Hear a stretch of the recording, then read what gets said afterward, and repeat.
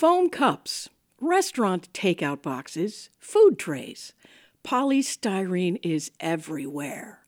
A soft, squishy, low-cost plastic material that protects and insulates. It's okay to use this. Plastic recycles, right?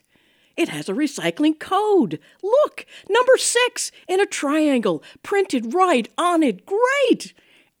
Wrong. Polystyrene doesn't recycle around here.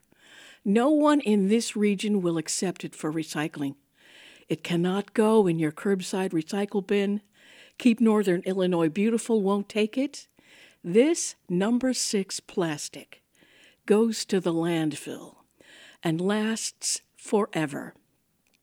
I love science, but I don't want to leave evidence for future archaeologists as they study the plastic age. So I've swallowed my pride and started acting like my mother. I'm not ashamed to admit it. I bring my own container to my favorite restaurant for take-home leftovers. I believe many people making a small change will yield a great big difference. I'm making that change, one styrofoam container at a time. I'm Corinne Sosso, and that's my perspective.